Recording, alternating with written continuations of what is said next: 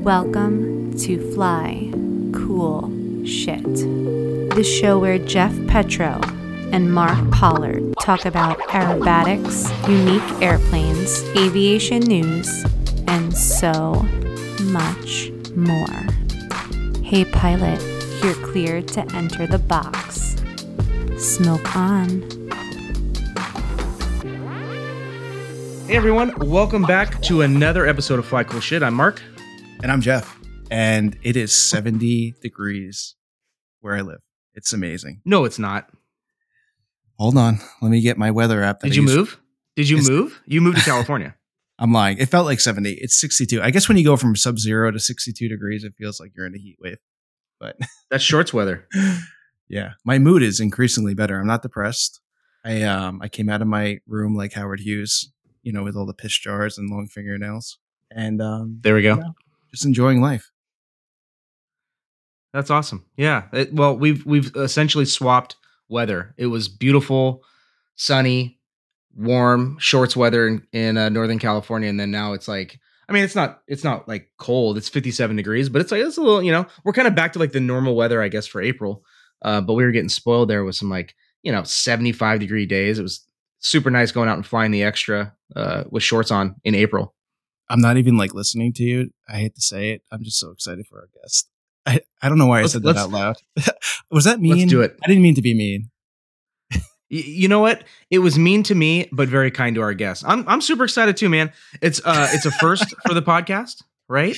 Our first. You made us military. Wait for a half an hour. I mean, getting on this thing. I did. I know. I had last minute. Dude, it's been a hell of a day. You know what? You deserve that comment. None of it's. Jeff texted the group that he wants our guests to carpet bomb the house, and I feel like that's a little offensive, but you know what? I'll take it because I kind of deserve it. I also gave an aerial view of where you live just to make sure it's accurate. You did. You provided the Google Maps. That's probably what we should ask him what he actually needs to get on a target. But I'm pretty sure it's not a Google Map screenshot. We have Captain Hayden Fulham, Gator, from the U.S. Air Force A-10 Thunderbolt demonstration team. What's up, Gator? Hey, what's up, guys? How's it going? Man, it's going pretty. It's going now. It's going now. You know, computer's working again. That's right. I had some good to see. Trouble earlier. Yeah, just to answer your question earlier, I would have no problem finding your house off the Google image. That'd be just fine. We should test it out. Okay. Yeah, I could action on that. I don't believe you. I think we should just make sure it works. Just make sure. Yeah. Bet. It would be a cool way to go, just to hear the Bert, and then that's it. Actually, you wouldn't hear it. You'd have to hear it after, which wouldn't work. But yeah, that's awesome. Well, we're super excited to have you on because you're our first military demonstration pilot to come on the podcast, and we have just a barrage of questions, and are super excited to talk to you. So thank you for coming on.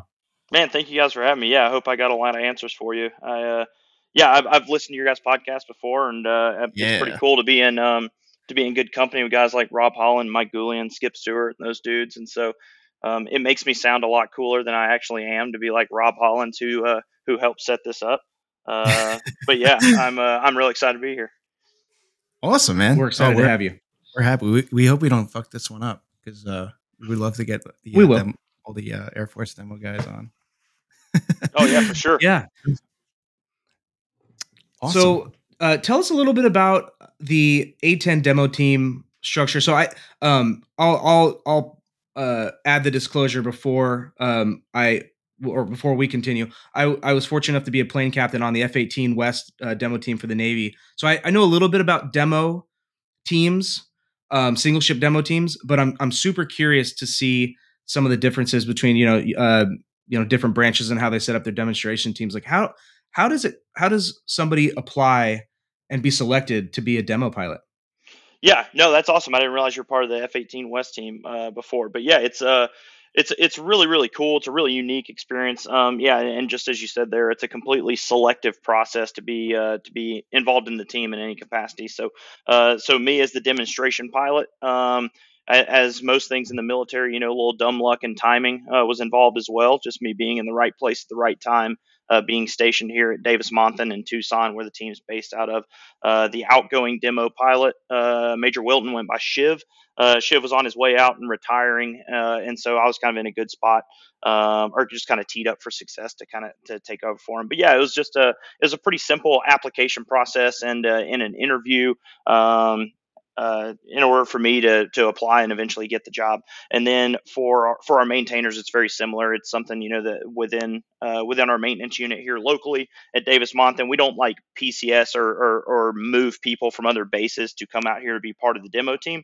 So we source from here locally on base, and then we open it up to our maintenance professionals, and basically they have the opportunity to apply, interview for a specific position on the team, and then so there's a somewhat of a formal hiring process there. But how the team's made up, I'm the only pilot that's permanently assigned to the team, and I'm the only pilot that flies the demonstrations in the A-10. So kind of a cool one-off job there. As far as military assignments go, and then from there we've got 10 other members of the team, so nine maintenance folks from different career fields, and then we have one public affairs NCO that takes care of all of our media stuff. Wow, that's a lot of structure. It's a whole thing. It's a whole thing. Yeah, it's a whole thing, whole real thing. Yeah. Oh my god. What was the date like when you found out you were going to be the demo pilot for the A-10 team? How did you find out? Did they call you, or did they send you a letter? Like, how does that work? No, it was not near as formal or as cool as that might have been. I literally, I was in the squadron one day, so I was assigned to the 354th Fighter Squadron. That again here at DM, so I was just in the operational A-10 squadron, and I had interviewed for the job, and it not that much time had gone by. It may have been like 2 weeks or something like that. I don't remember exactly. And then the operations group commander, who's ultimately it's the first 06 kind of in my chain of command, so a colonel. Who ultimately was his decision on who becomes the next demonstration pilot, just walked in, and we have a bar in the squadron, and I was just sitting in there, and he like walks in the bar and he's like, "All right, Gator, you got the job." And that was, oh my god, yeah, awesome.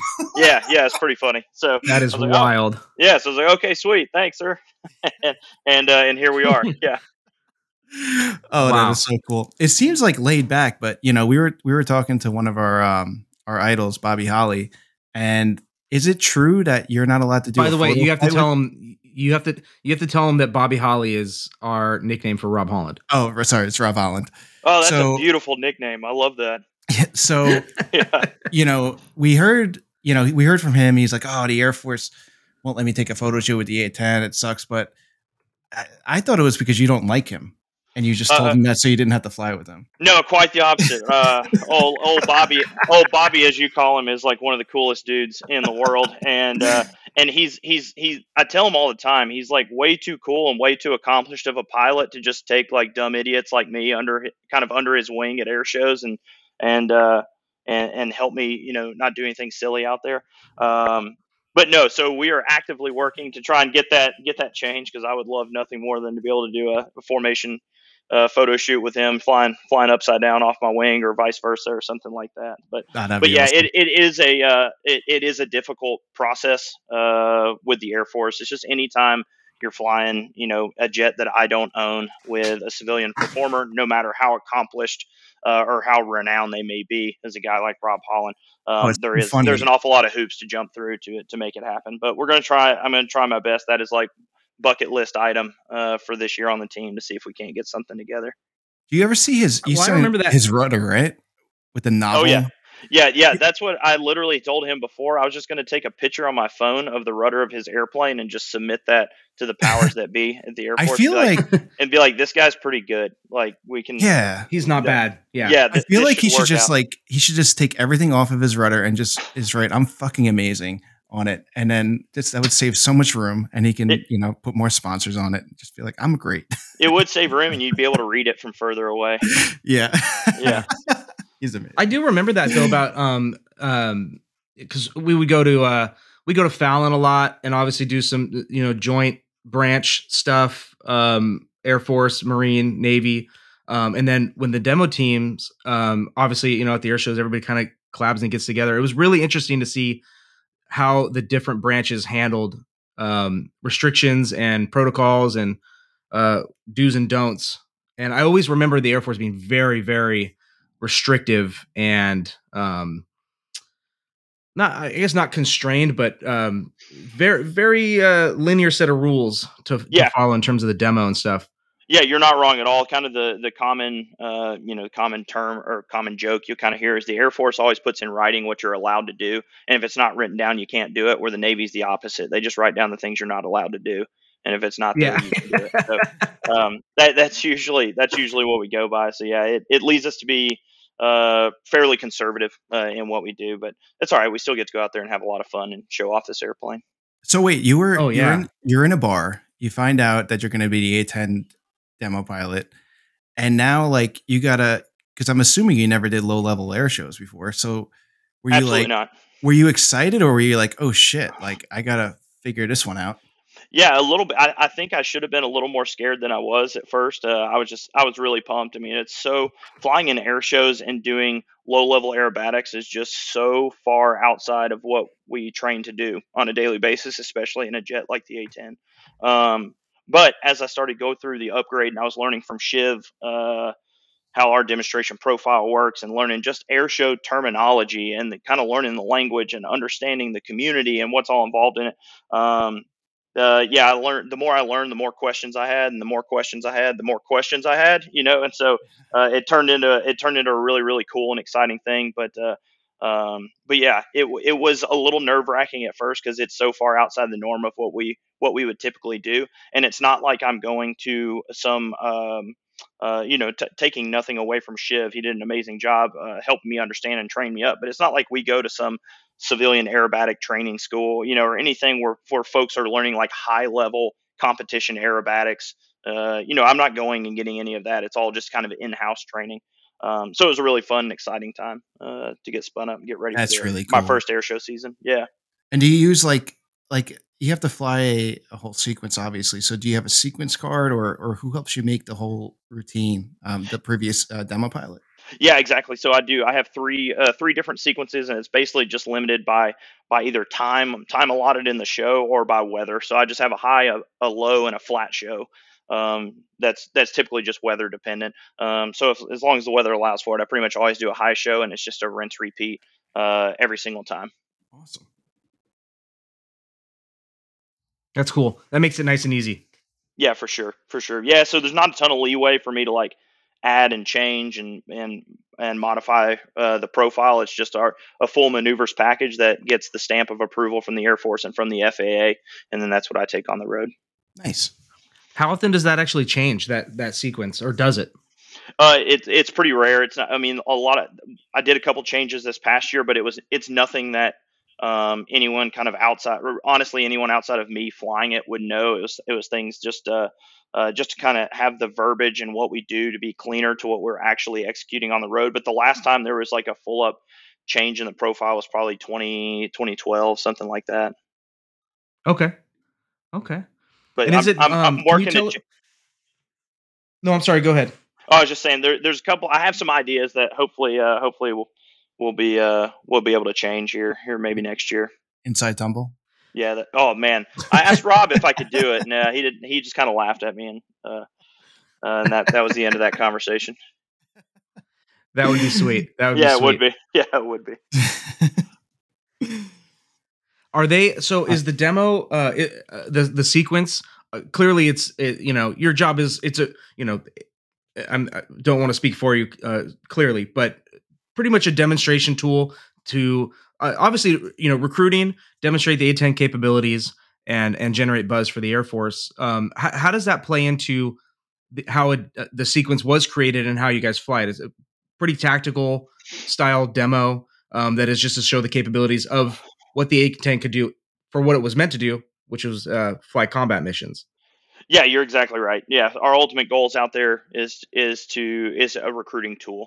So we go out there doing our single ship demonstration. So we say it's a single ship combat capabilities demonstration. And the way I always tell people, hey, it'll show you how fast the jet can go, how slow it can go, how tight it can turn, how fast it can roll. It's just the max performance of the A-10 outside of any weapons delivery. A lot of what I do in the demonstration does not like perfectly relate to exactly what I would be doing in a tactical scenario, flying with two or four ship of A-10s and then integrating with other aircraft. But it just shows the maximum performance capability of the airplane, which is always fun. It's fun to go out and show it off because it's like this big, goofy 60-foot by 60-foot, empty. It's 30,000 pounds. So, I mean, it's a huge airplane, and you see this like big, goofy airplane. You go out there and it's always fun to surprise people how fast it actually does roll, how quick it can climb, how tight a turn circle it actually flies, the turn rate and turn radius of it. It's a pretty, for what it is, it's a very high performing airplane. Certainly, on a completely different level of the Hornet or something like that with your experience. But yeah, that you nailed it. That's the whole idea, is to go out there and get people excited about aviation, get people, especially the kids, excited about jets and military aviation. Nice. Were you always? I love it. Were you always gonna fly the A-10? Is that what you always wanted to go into, or like what led you down the path to go into the Warthog? Yeah, I did from really. I was pretty dead set on it, even in college, going through Air Force ROTC. And then when I got to pilot training, I feel like I was a little more open minded when I got to pilot training. Of like, we other than basically the same thing as any other kid that's like going into this. I'd seen the movies, I'd looked on Wikipedia, and I've watched YouTube videos and that kind of thing. But that seemed like a pretty poor way to make like a very drastic life decision on what aircraft I wanted to get fly. So I tried to keep somewhat of an open mind, because I was like, maybe I'll get there and I'll learn some stuff about some other jets, and I don't want to go that way. What did you not want to go into? Like, what would have been a nightmare?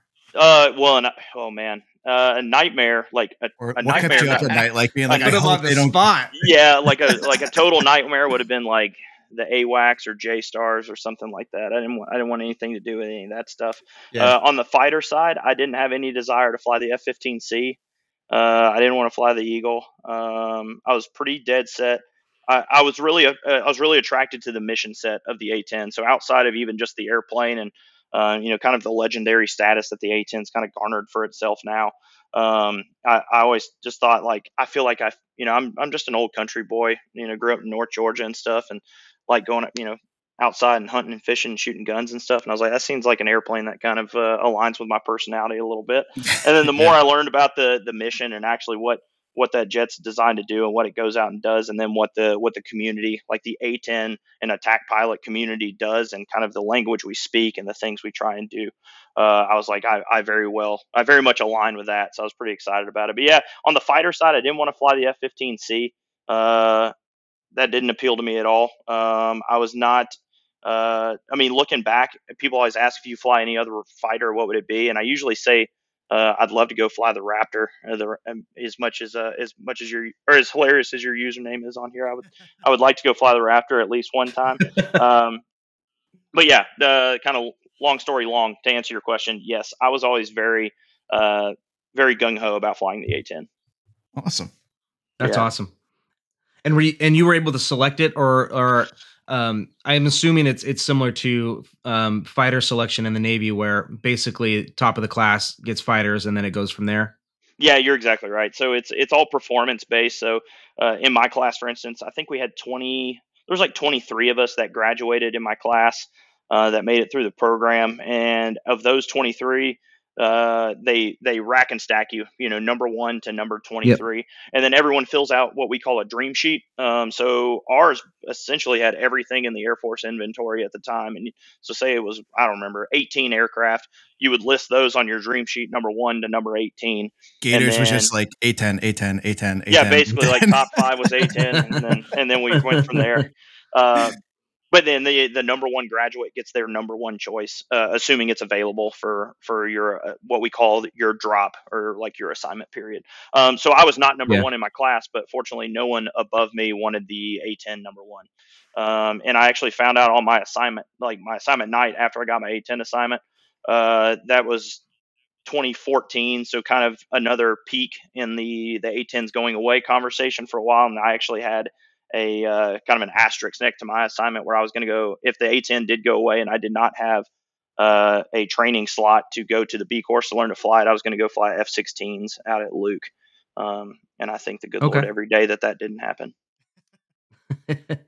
Yeah, that the A10's the I say little airplane that could, not to make any mention of its size or performance or prowess, but it's like it's been on the chopping block for decades. Yeah, it absolutely has. I always joke at air shows, it's the people's airplane.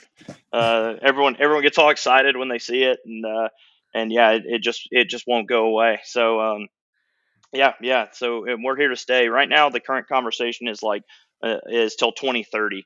I doubt that'll be the full fleet of A10s, but that's just Gator talking. That's based on literally nothing. But yeah, 2030 is the current number that gets thrown around that you'll at least see A10s flying up until then. I mean, obviously, without the gun in it, do you think it's ever going to be a civilian use airplane? I don't know. I would. That's a good question. My gut tells me no, but I don't know. There's sillier things that have happened out there. It would just be, not to say there, there's crazy people out there. It would just be such an astronomical undertaking, I would think, to own and operate one. Yeah. But not to say, there's a couple B-29s out flying around. So, yeah, anything's possible, I suppose. And, there was a move a couple years ago to convert two of them to civilian use, to basically be like hurricane hunters. Oh, okay. Right. Actually, like, work for like ATAX or something like that. Yeah, I'm not super familiar with the program, but yeah, there was two of them taken out of the boneyard here at DM that were going to be basically demilitarized and then given. I think it was the NOAA that was going to operate them or something like that. I'm not super familiar with the whole program, but yeah, and then they no joke had selected airplanes. As a matter of fact, one of the maintainers on my team went up to Hill Air Force Base in Utah and was going to help with the initial, like he was physically there with the airplane, and they were going to start demilitarizing the airplane, pulling stuff apart. And then I don't know whatever happened with that program actually, and why it never happened. Wow, that's crazy. Yeah, kind of wild. Yeah, no, that is wild. I would love to know what a demilitarized A10 would stick in the place of the gun. I mean, how much does the gun weigh? So when it's full of ammo, it weighs right at 4,000 pounds. Empty, it's about 2,000 pounds. Wow. Yeah, so it would be Civic. Yeah, exactly. It'd be pretty. Just from an airplane standpoint, it'd be a pretty substantial like CG problem if you pull the gun out of it. You'd have to find something really cool to put up there in its place. If you had a nickel for every time somebody mentioned the Gatling gun, how many millions of dollars would you have at this point? Oh my God. I would have all of the dollars. You'd have all the dollars. You could buy your own civilian A10. Yeah, I would probably be able to own and operate my own A10 at this point. Yeah, people love the gun, and I don't blame them. I love the gun too. Yeah. All right, I have to ask. Well, can you give us a brief? Can you give us the? How do I want to label this? The sell me on the A10. Can you give us some stats on the A10? Tell us a little bit about the A10 in general. I know so many people know the A10 already, but just tell us a little bit about from a specification standpoint, the A10.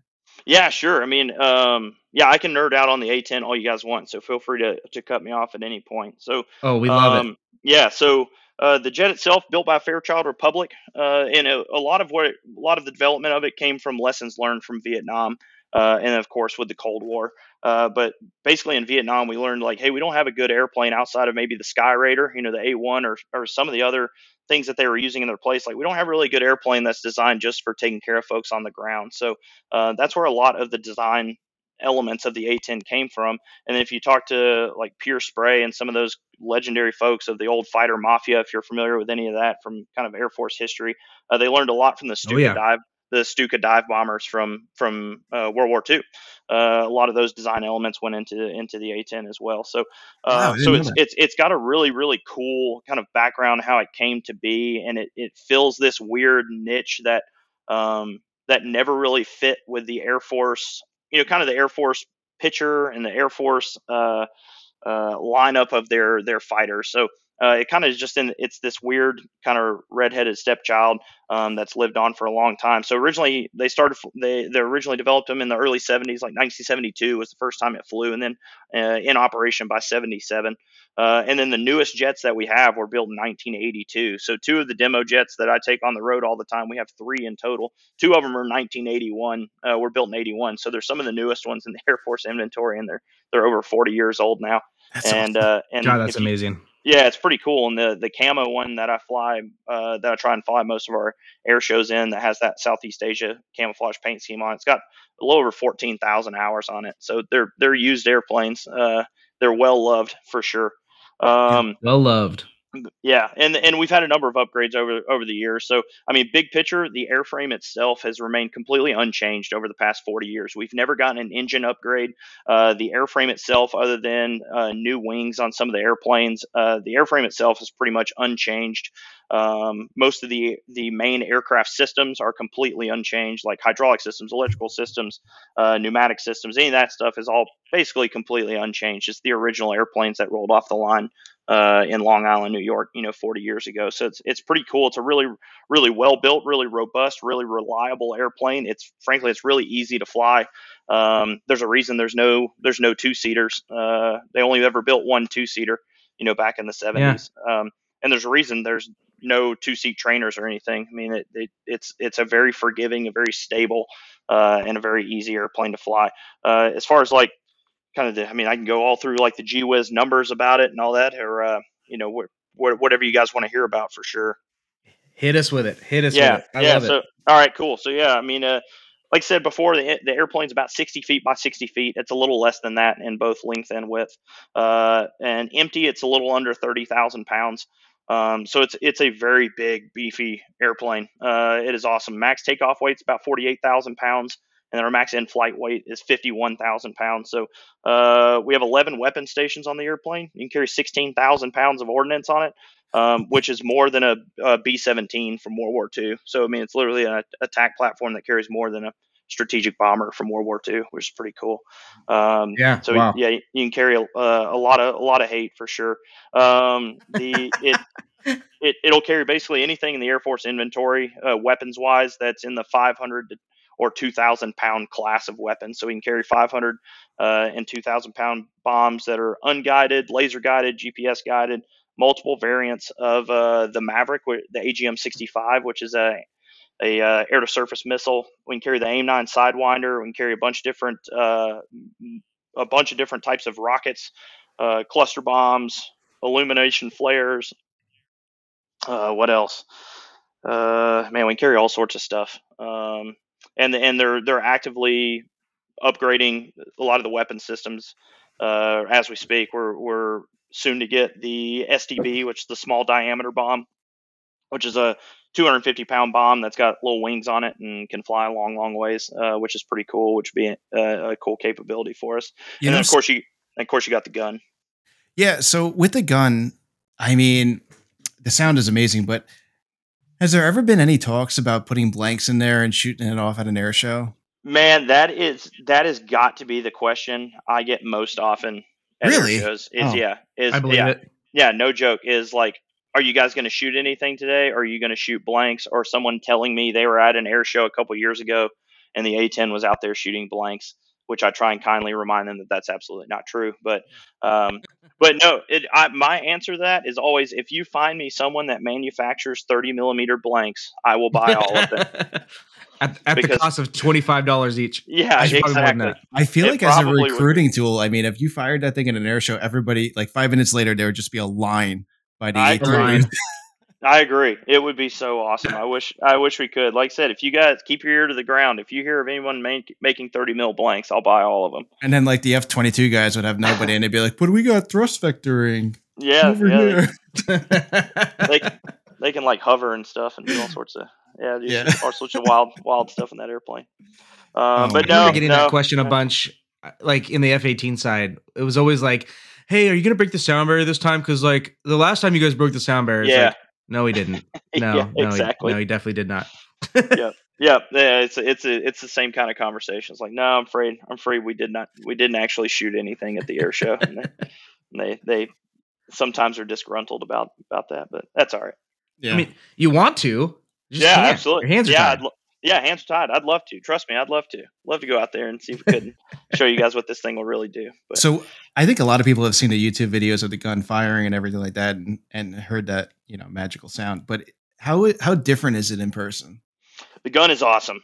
The gun is so awesome, and we get to shoot it a ton out here in Tucson. Oh my We're pretty God. spoiled with the That's with awesome. the range airspace that we have. We get to do a lot of shooting out here and a lot of dropping, which is cool.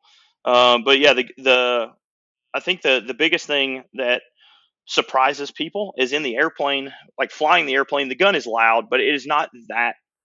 I don't know. It's just not that loud when you're in the airplane. But when you're outside of the airplane, it is unbelievable how loud it is, which is Really? cool. So I think that's one thing that a lot of videos and things you see online like don't do it justice, is how loud the gun really is, Oh especially if my you're God. within, I don't know. I mean, if you're within like a mile and a half of the gun going off, like it is extremely loud. It is cool. How I'll does tell Mark you, and I get a I trip was out to the gun range? Is that possible?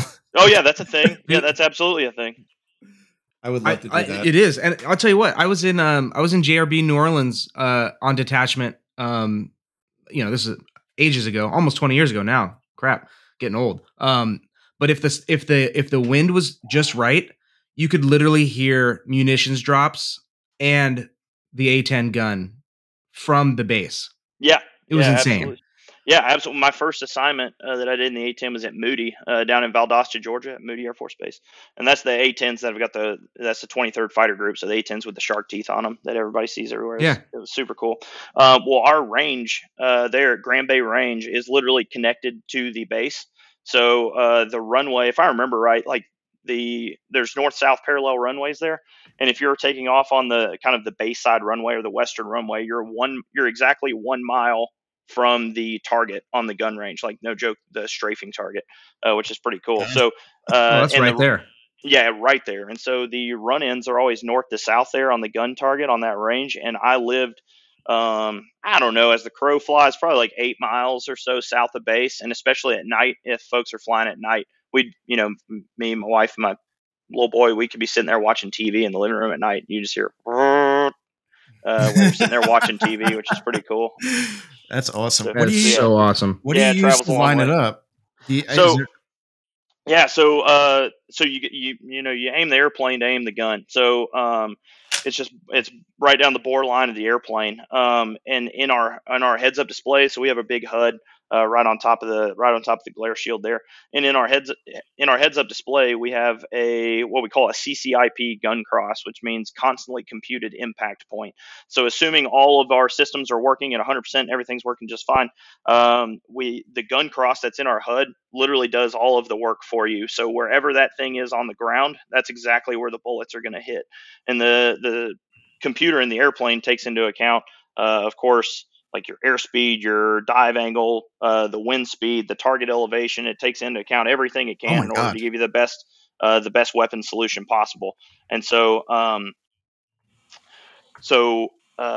you have to do is, for lack of a better term, you put the thing on the thing, you hammer down on the trigger, and that's exactly where the bullets are going to go. So it's we have some really cool systems. Since our gun was designed specifically for air to ground, in conjunction to like the M61, which is the 20 millimeter gun, like you would have seen in the Hornet or like in the F-16 or the F-22 or the F-15, they all use the same 20 millimeter gun or very slight variations of it. But that gun was designed. That's the same gun that was in the F4 and the F105, all those like Century Series fighters too. It's been around forever. Very common. Yeah, very common. And it was used basically, it's designed to be like a shotgun, like it's an air-to-air gun. So it has a very wide mill dispersion of the rounds. The whole idea is to spit a lot of bullets out there really fast, try and shoot down airplanes. Well, ours is not designed that way at all. It's designed to be incredibly accurate. And I was even told before in the early development of the gun, they actually built in some natural, some inherent inaccuracies in the gun because initially it was too accurate. So if you missed by a little, you missed completely.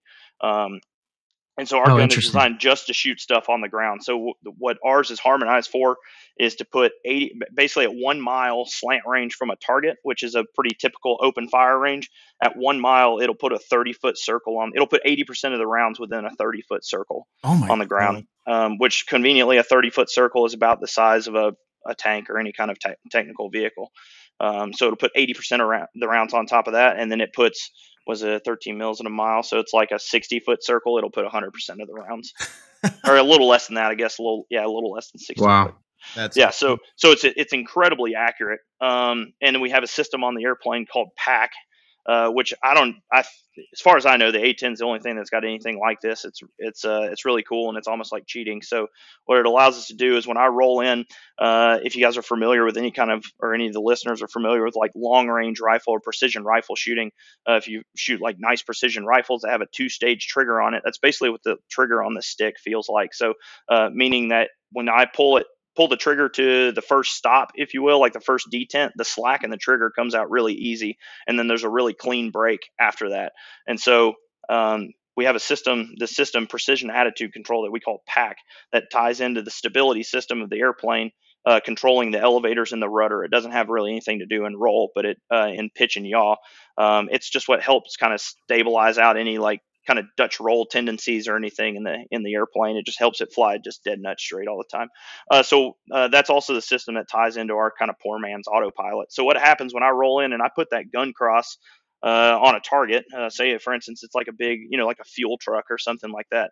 And if I pull the trigger to the first detent, it engages what's called PAC 1. And what's going to happen is it freezes all the flight controls using that stability system. It's going to lock all the flight controls right where they are. And if I try and move the stick, the airplane will move. It doesn't completely lock me out from the controls, but it will take large muscle movements to move the airplane a very, very little bit. So what that allows you to do is really refine your aim point. Because, I don't have any sort of to employ the gun, it's all visual. So I have to see the target with my eyeballs, and then I have to, roll in and put that gun cross on said target. So it all happens really fast, and you're just employing the thing visually. So what'll happen is if I go to PAC 1 and say, like I said, I'm shooting a fuel truck or something like that, and if I've got the gun cross and I want to shoot the cab of the truck and not the fuel tank on the back of it, what it'll allow me to do is put like a relatively big roll input into the airplane to move the airplane just a little bit. So now instead of aiming at the fuel truck or the fuel tank, now I'm aiming at the cab. And so as soon as I do that, and if I hammer down on the trigger, all sorts of cool things happen. Obviously, the gun comes on, which is the coolest one ever. And as soon as that starts firing, all the flight controls lock exactly where they are. And then the leading edge slats that are kind of on the inboard portions of our wings, the leading edge slats pop out to divert as much gun gas away from the engines as possible to just keep it right there on the wing line. The start cycle on both engines starts. So the igniters start firing to keep you from flaming out the engines just from all that gun gas. And then as soon as you come off the trigger, everything kind of undoes itself, if you will. So now the flight controls release, the slats go back in, the start cycle stops, and I'm flying away from the ground. And it's all imperceptible, the pilot. It's instantaneous. And that's incredible. I never knew that. Yeah, I don't know about you, Mark, but like I want to go join the Air Force and fly an A-10, right? Yeah, exactly. Dude. Oh man, how was it? I mean, the first time you went out, because obviously you fly the A10. I mean, how many sim sessions do you do with the A10 before you go fly it for the first time? 3. Okay. Yeah. So and I'm assuming you do several flights before you probably do live round training. Yeah. If I remember correctly, you have 3 2-hour sims before you fly it the first time.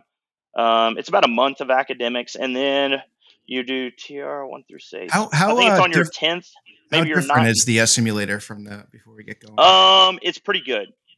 Our sims are good. They're not full motion. You can't as far as civilian time goes or anything, you can't log actual time in the sim. There's none of that stuff, but it's a missionized cockpit trainer. So cool. I mean, it looks like they cut the nose and cut the aft, 40 feet off the airplane. Like it's just a cockpit sitting in the floor. And then it has 360-degree visual. So it's like a big clamshell door on the back. It shuts you in there and you have visual all around you, which is pretty cool. Yeah. And the visuals basically, I'm not super familiar with a bunch of other simulator systems, but it basically pulls from like Google Maps or something to that, probably Fidelity. And then the folks that run our simulators, they can model actual structures and buildings and villages, and they can build all sorts of stuff into them. That is so cool. To a pretty high level of accuracy. So and it's a good trainer. So, we still use them even once you're like operational in the airplane. You still do 3 sims a month. Typically 2 missionized ones, and then we do at least 1 emergency procedures sim every month. Did you use the simulator to start up with the air show stuff? Or I did, yeah. So in our syllabus, if you will, like when I was learning the job, it's only required that you do one practice in the sim. But I went a ton. I don't know. I did it a bunch before I did it in the airplane. Before I started like stepping down from 5,000 AGL, I did a lot of them in the sim first, just so I was really comfortable. It doesn't do a great job. Of course, you get have no like no seat of your pants feel, no G's, none of that stuff. But it was really beneficial just to have the sight pictures of like my cross check. And this is like the ground is coming at me awfully fast. This is what this looks like. And the roll rate of the airplane and just, making sure I'm on profile, that I have the energy that I want. I'm able to assess that stuff, and I'm not doing it for the first time in the airplane. So I went over there a lot, did a lot of practice in the sim before. If I ever go out and was able to fly the A10 simulator with you, could you set up a mission program for me to bomb Mark's house? 100%. Yeah, no problem. Great. I just want to make sure. I want to bomb it, then strafe it, then bomb it again. Yeah, too easy. We can do that. Yeah. Jeff would never find it. Yeah. Yeah, you're right. I wouldn't. He would never find it. Yeah, I remember those simulators because I had to do a bunch of training in the simulator for I was low and high power turn qualified on the F-18 and all that stuff. So I had to use the same simulators that all the pilots used, and it was really cool. And now I'm an airline pilot, and so we use all full motion sims and stuff like that. But I've actually been surprised there hasn't been full motion sims developed for military use. I mean, there are. I just don't know about it. But yeah, I remember them all being non-motion, but very amazing visuals, and then of course, full realistic cockpits. Yeah, that's exactly what ours are. And our maintenance folks do the same thing. If they go and get like engine run qualified or any of that stuff, they do that in the sim. And I think some of the heavy aircraft in the Air Force, I think they've got full motion stuff. I know the helicopters have ones that'll move around, but yeah, nothing that I know of in the fighter side. Oh my God. All right. So sorry, back to it. So you did the simulator and you're back at the bar and yeah, you're ready to go for your first flight, I think is where we're at. I was just curious about the simulator because those things. Oh yeah. So yeah. First flight or first time shooting the gun. Which one I don't remember. First time shooting the gun. Yeah. Oh yeah. Yeah. So that's on, if I remember right, that's on like your 9th, 10th flight, something like that. It's pretty early in the program. So our training syllabus, what we call the B course, where you learn to fly the A-10s. At the time when I went through, it was 40 sorties. And so it's like on your 10th flight, maybe, where you shoot the gun and drop bombs for the first time. And then it's awesome because then ride number 11 to 40, you get at least 200 rounds, 6 bombs, and a pot of rockets every time you go out the door. So, oh my God. Yeah. So it's super. How do you sleep? Were you just super excited? This should be in your air show announcer. Awesome. Your air show announcer should be telling people this. Like, if you join on your 10th flight, you could drop a shit ton of bombs. Yeah, exactly. I know we get to do a ton of stuff, and that's one of the fun parts about being. Oh my God, so much better than this airplane. Yeah, right, Gator. No, it's in the Navy. I mean, you said it, not me, but yeah, I ain't trying to live. I ain't trying to live on a boat. Me neither. Yeah, I don't blame you. But yeah, shooting the gun the first time was awesome. Yeah, I mean, I remember it perfectly. I mean, rolling in on one of the ranges right here, just west of Tucson, and I just remember shooting. I don't know, maybe doing like a 50, 60 round burst, something like that. And then as I'm coming off target, like pulling up away from the ground, I'm just like dying laughing in the airplane. I was like laughing hysterically because I was like, that was the most ridiculous thing I've ever done. And it's cool to, I always describe it. I wish I was more of a wordsmith, but it's like a complete sensory overload. It's really cool. So, I mean, you see it, you hear it, you feel it, you smell it, you taste it, the whole deal. Like if you drop your mask after you shoot the gun, all that gun gas comes in through the ECS and everything. You can smell it. It must be filling the cockpit. Yeah, it's pretty cool. Bottle that and sell it. A10 Gatling gun gas. Yeah, a little A10 Musk for you. Yeah. A10 Musk. Yeah. So A10 juice. So yeah, it's awesome. I mean, it's always exciting. That shooting gun never gets old. That's for sure. I almost wish that like I mean, I love the Thunderbirds, but I would rather an A10 flight team with like Thunderbird colors instead now, right? I mean, how cool would that be? I mean, it'd look pretty sweet. I think people. A lot of people, yeah. Everybody.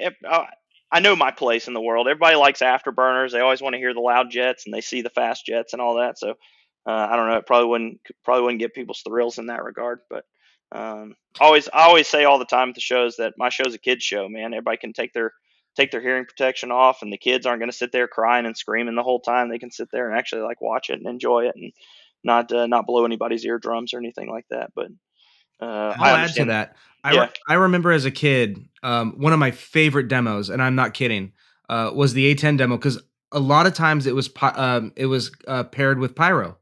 And for sure, yeah. And we still do that. The strafing run. I love that. That's one of the best elements of the A10 demo team. Because I mean, you can do that with I guess you can do that with technically any demo team. Sure. But it really fits with the A10, and it makes it look so. It totally blew me away. Totally blew me away. It's still one of the coolest things. It's always fun flying with pyro too. I probably get to do pyro. I don't know, over half the air shows, I bet, have pyro. Which is. Does it change your routine at all?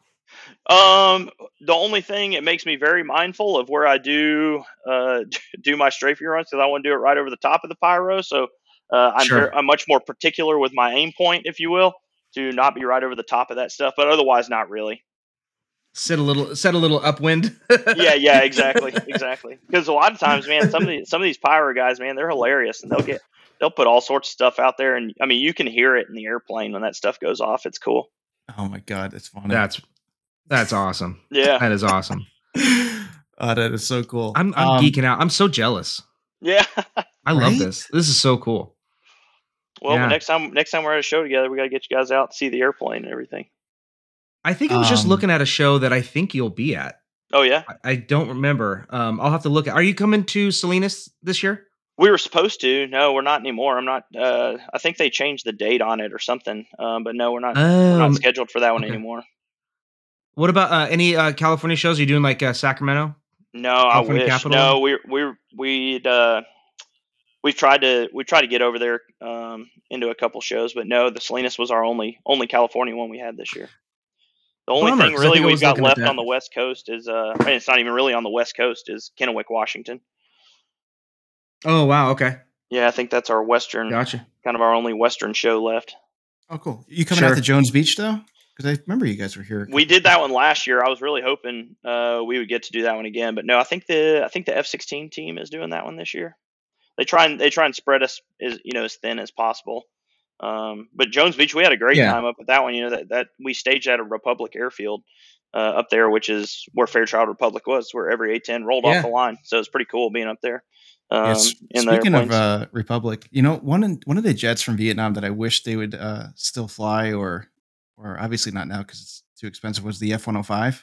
That is always my answer. If anyone asks any airplane you could fly that wasn't the A-10, what would it be? How awesome is that airplane? That thing is just, oh my god, it's amazing. Yeah, it's the coolest airplane. My grandfather flew F-105s for the majority of his career in the Air Force, and so I just grew up always like just idolizing the airplane, and frankly, that's a huge reason. If you guys have seen pictures of the A-10 that we fly in the demonstration, most of the time it has a full up F-105 paint scheme on it. Oh my god! Yeah, that livery is awesome. Yeah, it turned out really good. I appreciate it. Looks so good. Yeah, the F-105, that'd be one of my dream airplanes right there for sure. Yeah, they were trying to get one going, but I think the Air Force they're running. There's a couple in civilian hands. Yeah, but none of them are airworthy. Yeah, nothing airworthy, unfortunately. Nope. No, there's a couple of F-100s that are airworthy. The F-105, the same outfit. So the Warbird organization that I flew for, Collins, had several Century series or Century era fighters. Yeah. I mean, they fly an A4, F-100, F-86, and a host of other stuff. They have a 105 F4. They have the F4. Yeah, that's right. I don't know if that thing will ever fly, the F-105, but yeah. But those guys in Vietnam, the F-105 guys and the F-4 guy, well, everybody, but the F-105 guys going in and those strafing the Wild Weasel stuff. Oh my god, dude! Yeah, it was freaking addict. I just listened to Robin Old's book, Fighter Pilot. Yeah, it's a great book. And like, I'm sure that wasn't half of it, I bet, but it was just, oh my god, those guys are just fucking. Yeah, I always say that's a different breed of man that flew those airplanes back there. Like anytime I always have to like pinch myself a little bit, because it's like, man, anytime I start complaining about things at work or what's going on or this, that, and the other, and you think about, just think about what that generation of military aviators did. I'm like, man, I need to sack up. This is like, they're just a completely different breed. Yeah, yeah, that's a great book. I mean, of course, Fighter Pilot's a great book. My favorite one I always recommend to people, not necessarily an F-105 book. I've got a bunch of F-105 books that I like too, but if you're into military aviation history type stuff, is read or listen to American Patriot. It's the story of Bud Day. I like that one more than Fighter Pilot. Just shameless plug there. I haven't done that one. Yeah, it's all about Bud Day's whole military history and eventually receiving the Medal of Honor for his time as a POW and everything. It's pretty amazing. Wow. There was actually a really great documentary. You probably know the name. I forget. I saw it a couple of times on Thud Drive on the F-105 guys. Yeah, it's just called Thud Pilots. It's on Amazon. Yeah. Oh my God. Yeah. Incredible. I mean, that one's really, really good. There's another one on the F-100, Vic Vizcarras, who did that documentary, and another one called Hun Pilots. That's basically the same kind of format, but about the guys flying the F-100 during that same time frame, which is really, really good as well. The guy that I trained with the competition acro I got to Kansas to train with, he was an F-105 pilot in Vietnam and everything, and it's just like some of the stories, and not terrible stories, like just what they had to deal with and do. It's just, oh my God, I would be crying like a baby if it was me. Those guys are just such men. Yeah, it's wild. I mean, I say, and I think we even say no, we actually don't. We took it out of the narration for our demo whenever we fly the camo A-10, but half of all the A-10s half of all the F-105s ever built were lost in combat. Like, that's a ridiculous statistic. Yeah. That's crazy. Yeah. Whoa. Well, they were going in there, and it's public stuff, and they weren't allowed to bomb like certain SAM targets and everything. Like, people shooting at them, and they couldn't go after them. They had to just keep flying past. It's just like, it was just so ridiculous. Oh yeah, it's unbelievable. And they had very, very caged routes that they would fly, that they were only allowed to fly certain times a day to certain places. And I mean, it's no wonder they suffered the losses that they did.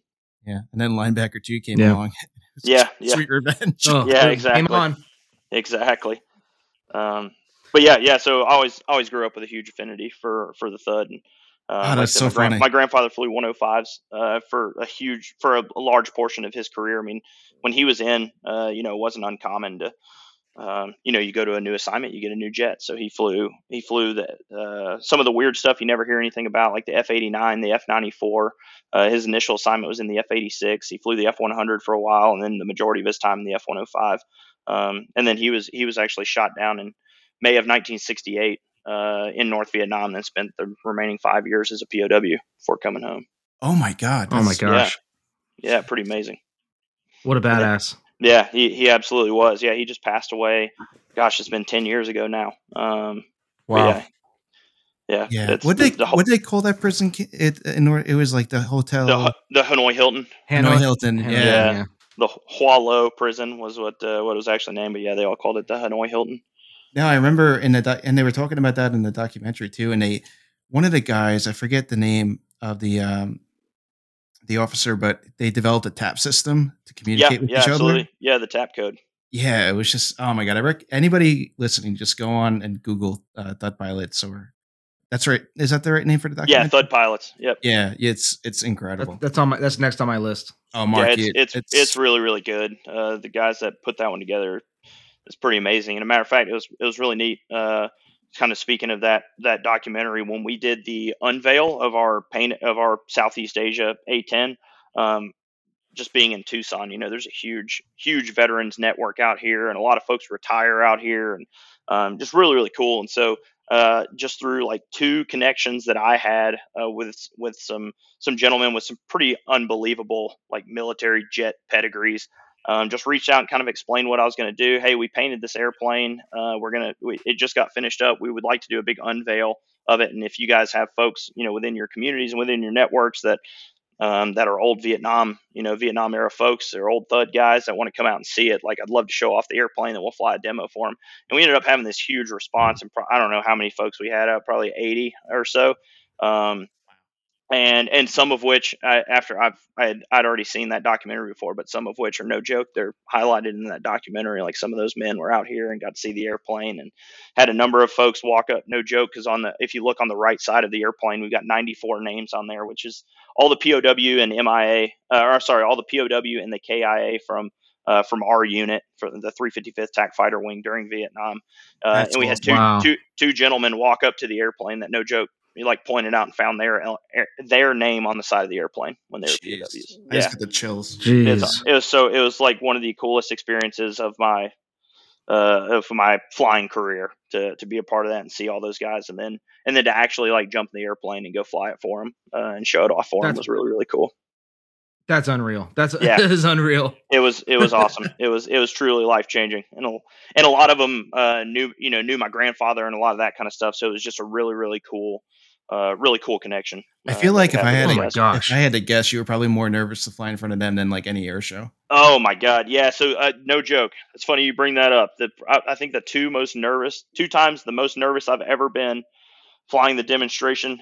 Neither of which is at an air show. One was that. And then the second one, because I was like, man, I know I'm going to get out of this airplane. I'm going to shut it down and I'm going to go down the ladder. And half of them are going to come up and be like, wow, that was awesome. Thanks. And the other half are going to have like very real criticism for me. Like they're actually going to come up and like give me grief, which was cool. And some of them did. And then the other one was at Hog Smoke, which is a big A-10 like bombing and gunnery event that we do every other year. And last year we did it at Moody.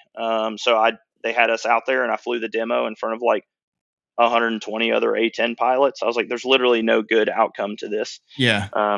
So that's probably the the most nervous I've been is those two times. Do you ever do any like, cause it's an air-to-air platform too. So do you ever do any dogfighting with anything besides an A-10? Yeah. We do train to it. We don't train to it a ton. Certainly nothing like, with the F-16, the Raptor, any of those folks do. But we do train to it. We try and maintain proficiency with it.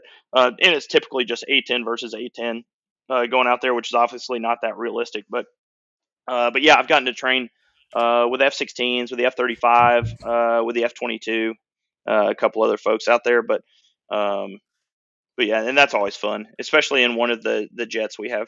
One of our demo jets, because they're just stripped down and clean, so that it rips around pretty good. How does that happen? Like, how do you do? Like, obviously, it's there's some type of brief before you go head to head with like a F-22, but like, how does that happen? And with the Raptor and everything, can you tell us a little bit about the of course, what happened within that? Absolutely. You're gonna be laughing the whole time. With the Raptor, it's like it's funny. So I'll talk about the Raptor. Flying with those guys. The big takeaway is you are so glad that thing is on your team. Is like all that it boils down to. And I hope Cabo, the Raptor demo guy, I hope he listens to this, because I got to fight him one time in it too, and it was a ton of fun. And he beat the brakes out of me. But yeah, like in a normal training squadron, you can reach out to just other units here in the Southwest, and here in Arizona, we have F-35s and F-16s and all sorts of stuff close by. So it's not difficult to like call up other units and set up some of that training. But the big picture is like, if I'm going to go out there and get some like real world effective BFM or ACM training with the F-22, you have to put handcuffs on them, because like in the real world, I will never see that airplane. Like I will never see it. He will kill me from 100 miles away, and I'll just blow up, fat, dumb, and happy out there. So you have to put handcuffs on them, like whether you're going to make it guns only or whatever you're going to do, and to get the presentation that you want. And if you're out there trying to learn, like you don't want them just flying full up wild dingo, because you don't get a lot of good lessons learned out of that a lot of times. But typically how it'll work, if we're going to go fly the Raptor, we'll have very cage setups that you're doing that drive specific learning objectives that you're trying to find out there, just like you do in any other type of flying. Like, hey, I'm going to go out and I want to get multiple reps seeing this sight picture to try and get better at it. Just the same as you would, practicing the same figure over and over in like competition aerobatics. Like, hey, I want to make sure I've got this down before I start chaining things together, or before I start trying to add to my profile. So it's all that. That's what we'll kind of start out doing. And again, in the A-10, like we're not kidding anybody. We're not the same level of proficiency as other folks are in the air-to-air regime. But you always got to leave enough gas for the Raptor at the end to be like, all right, man, this is it. I want full up Raptor appreciation. Like show me everything, and that's always so. I mean, it's just so ridiculous. Where'd Hugo? Yeah, exactly. It doesn't fly like an airplane. It doesn't it doesn't do airplane stuff. It's really, really cool. So if you ever see the Raptor demo, he has one portion of it where he does a pedal turn, where he's basically just doing the flat spin out to sea, Top Gun style. Yeah. Where he's just sitting there doing that pedal turn. So there was one time, this is the first time I ever fought him, and it was 2 A10s versus 1 Raptor. And this is getting to our Raptor appreciation set where we want to see the full deal. So one of our best tactics in the A10 that we can do is, since we fly so much slower than everybody else, sometimes that creates a kind of an odd tactical problem for other fighters. And then also we have such a small turn radius, and we also fly slow, so it's weird because that doesn't mesh with how other fighters perform. So one of the kind of more effective tactics we do in a turning fight, if it's 2 versus 1 or something like that, is we'll just do what we call circle the hogs, where we, no joke, do like a min radius turn, where each A10 is 180 degrees out on the same turn circle from each other. So if whatever fighter is trying to shoot one of us, it has to pick one, and the other one ideally has enough energy to like pull our nose up and at least scare them away from us, or actually get weapons on them and engage them. So we're trying to do that with the Raptor because we don't have any other choice. And so we go into this tight min radius turn. We're about 180 degrees out. It's kind of set up pretty textbook, and the Raptor flying straight at us goes straight into the vertical. And then he does that little square loop thing on top where it just flips in place, like, just like an unlimited aerobatic airplane would do. Yeah. And then it just goes, and then he's just belly up to us as we're looking up. And mind you, we're in like a constant, probably 5.5, 6G turn as we're heading downhill, just like a barber pole would look. And he just starts floating right in the middle of our barber pole, and then just stepping on the rudder and just doing that pedal turn, and just literally calling, for lack of a better term, he's just keying the radio, going like, "You're dead," spins around, "You're dead," spins around, "You're dead," and just does that just over and over and over. And there's nothing we can do about it. So, oh my God, that was one. And then as soon as he's done flogging us, it was just like, you see him light the burners, and it sits on the tail, and it climbs straight up like a rocket. And it's like, well, that wasn't fun at all. So yeah, it makes you appreciate that thing's on our team. It's an unbelievably capable airplane. Yeah, and then you fired a gun and you're happy again. Yeah, exactly. And then it's like, well, I ain't built to do this anyway. So yeah.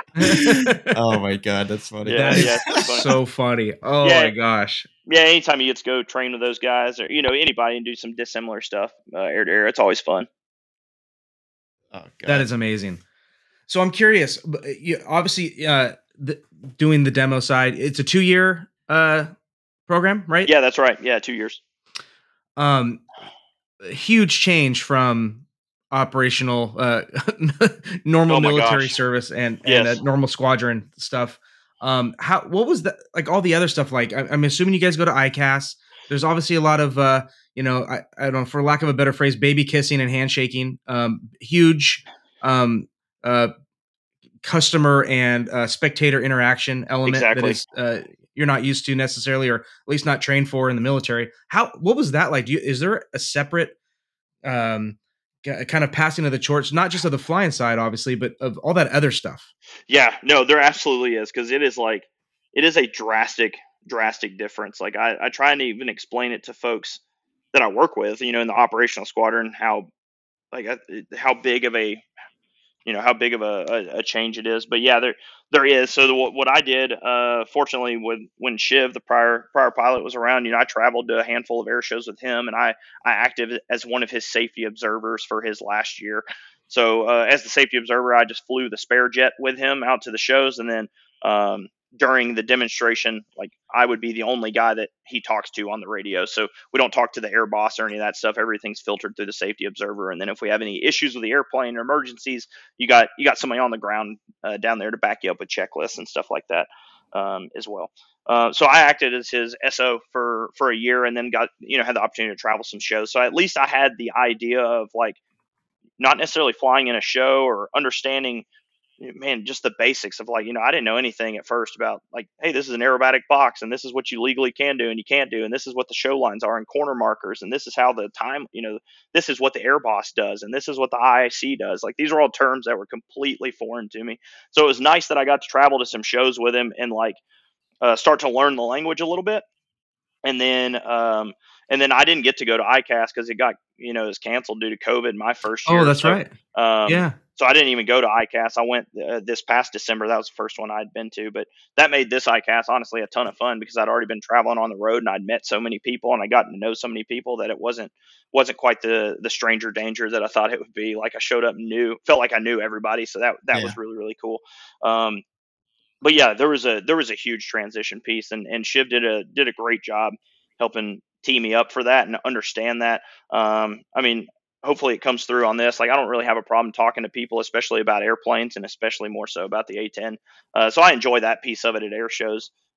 Showing folks around the airplane and talking about the airplane and meeting all the kids and getting them all excited. I always describe my favorite kids to meet at the shows are like the ones that look up and you can tell on their face they just want to say like, I don't know what I'm looking at, but I know I like it. Like those are like my favorite kids to interact with. They're always so funny. But yeah, it was a big transition piece. Just learning, or I guess really appreciating how small a community the air show community is as a whole. Because I go to so many shows every year, and it's like you run into the same folks everywhere you go, whether it's the air show director, the coordinators, the air bosses, and then the performers. It's a lot of the same folks. So I didn't even know to kind of appreciate that at first, but I've really grown to, and it's a super cool community. And everyone treats all the military teams so well. Like all the other performers, they're here for the long haul. You got guys like like folks you've had on your show that I talked about earlier. You got like the Mike Goulians and Rob Hollands and Skip Stewarts and a lot of the guys that have like very, very reputable competition backgrounds that do air shows also, or now they maybe some of them only exclusively do air shows now. And so this is kind of like their thing. And I always try to keep in mind, like I'm here treading on their thing. This is their livelihood and they put so much time and effort and they're so involved in it, beyond a capacity that I certainly am. Like I always joke, I'm just the driver. Like, hey, I just show up with a cool airplane. I get to rip around in it. Like I try to be very respectful of like their community and what they do and how much, what it's taken to get it to where it is. And I'm really, really honored to be just like a really small part of it and be able to go out there. And I'm very grateful and very appreciative to those kinds of folks that are so welcoming to the military teams, just knowing, hey, we're kind of part-time here. Like we're going to do our 2 years and then it's going to be somebody, it's going to be another fresh face in here that, that'll be out here, traveling with you guys. So, and that's kind of why we did the podcast too, because, we knew a lot of these guys, off the air show circuit kind of, or whatever. And they're amazing and they're really cool. And we get the fact that like when you're at an air show, you gotta, turn it on and be professional and what have you. But, just them talking and just being like who they are. I mean, it's just, they're so much fun to be around. And, when we have them on our show and other shows, we try to get people to just, we're not a sponsored show and we're not trying to impress anybody. So we're just trying to get to know everybody or relay the information. And I think that's why we get a lot of good feedback because you kind of meet the real person. It's not like, what's your, how many hours do you have? And yeah, exactly. This and that. So. Yeah. And it's super cool. It's super cool to be able to do that. And like, I mean, I remember my first show and, first couple shows and traveling around and like, yeah, it's like I'm sitting here in the morning brief and I'm looking around and I'm like, holy crap, it's Mike Goulian, like 2 seats over from me, and I'm gonna go fly with him. Or like I look around, I'm like, oh my god, that's Mike Wiskus. Like I've seen his orange airplane all over the place. Like that's super cool. And you see all these like, yeah, just all these folks that like, I don't have a whole lot of, I don't have like any sort of competition aerobatic background, and I'm not super familiar with that world at all. But like always liked air shows and going to air shows, and I knew the performances I like to see and be able to like go out and actually fly with some of those people. That's awesome. It's just really, really cool, really humbling. Yeah. You just see how great a pilot's like. You get a real serious appreciation once you start flying, with them or doing some things. You just get a whole different appreciation for how unbelievably impressive they are as a pilot. Yeah, especially like Sun and Fun. It must be so fun to be around that world. It is awesome. Yeah, it is awesome. I try and soak it up as much as I can every day because it is super cool. It is definitely one of those times in your life where like I'm at Sun and Fun last week and I'm getting to fly at Sun and Fun. Like, what, this is ridiculous. Like it's so cool. And it's one of those realizations I try to consciously have with myself is like, dude, you better soak this up and enjoy it, because it's going to be over soon and you will never get it back. So like appreciate this moment, because this is pretty dang cool. What was the first air show you did? The very first one I did was El Centro, NAF El Centro. Oh yeah, beautiful place. Yeah, just a gorgeous spot. Yeah, the big city of El Centro. So basically, the Blue Angels finishing up their winter training, and they have their kind of season opener air show, if you will. And then they head back to Pensacola. So that was the first one, which was honestly, it's super small. The folks that put on that show last year, for my first year, did such a great. I mean, they did a great job. They did everything they could to be in accordance with all the COVID mandates and all this kind of stuff. And they really took good care of us. And honestly, it was a great first show for me and for the team, because it's like, hey, El Centro is like 4 hours driving down the road from Tucson. So it wasn't like this huge muscle movement to even get us there. I mean, in the jet, it was like a 40-minute flight to get over there. So it's super easy to get over there. And then there was no crowd last year. It was a completely like virtual air show. So there's not even a crowd to fly. So it basically felt like an off-station practice for me or something. So honestly, to get like those first show jitters out, it was a great one to start off on. Yeah. What's like at an air show? What's your go-to food? Mine's funnel. I like the funnel cakes. I can't lie. Oh man. So yeah, I try and stay away from most of that, but I'm terrible at it because I'm kind of a fat kid at heart for sure. It's carny food, dude. It's my favorite part of air shows. I've become a big fan of the pretzel dogs.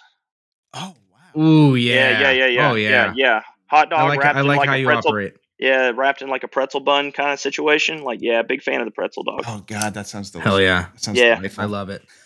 I think the most important. So I want to know, like, fringe benefits. All right, fringe benefits of being a military demonstration pilot. Do you get a discount on the pretzel hot dog? No. They full price. Full price on the dog. Yep. All right. Listen up, ICAS. I know you're listening. You got to reach out to your networks. You got to fix this. Yeah. No, full price on the dog. We need discounts. You need to bring your own pretzel dogs next time and just eat it right in front of their booth. Oh, see, now that's a power move right there. That would be. I'll show you. That would be the flex. or just have like your announcer during the show be like, and do not eat the pretzel dogs. They have gone bad. Yeah, they've gone bad. And we have our own at the A10 demo tent. Come on. Yeah. Free pretzel dogs would sign up on the Air Force. That's right. That's another good recruiting tool. That would be. Yeah, pretzel dogs, Air Force pretzel dogs. That'd be sweet. And then you could have them like branded with Gator. You know how to like to brand the bun with Gator. I do Gator like dogs. That's perfect. I love that. Speaking of which, this is so smart. And by the way, like you got an awesome call sign. Like, were you nervous when you were getting your call sign that day? Oh, absolutely. Because like you could have been stuck with like Toilet Dude. Oh, absolutely. Yeah, mine's Toilet actually. Dude. But you got to remember, no matter how cool your name sounds, no one ever gets their name by anything cool they did. I was just gonna say it depends on how you got it, on whether it's cool or not. Yeah, it's not cool. You just never get it. Yeah. Yeah. No one ever gets their name by do we get to cool. take guesses? Do we get to take guesses as to why you are Gator? Yeah, you can give it a shot. All right. Mark, you want to go first? I'm going to say you had too many adult beverages and you tried to chase a gator somewhere. Oh, that'd be a cool story. No, not quite. All right. I think your first day of A10 school, you showed up in an alligator flight suit.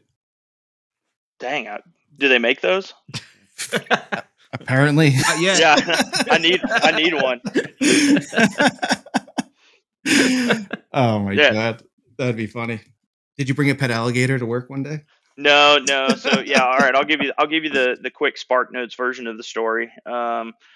So Air Force Custom. If you ever ask anybody how they got their name, you're supposed to buy them a beer, and you get it. You learn the story over a beer. So you owe me a beer. You owe me a beer on the road. Is all I'm getting. That's a deal. Yeah. All right. So, or a pretzel hot dog.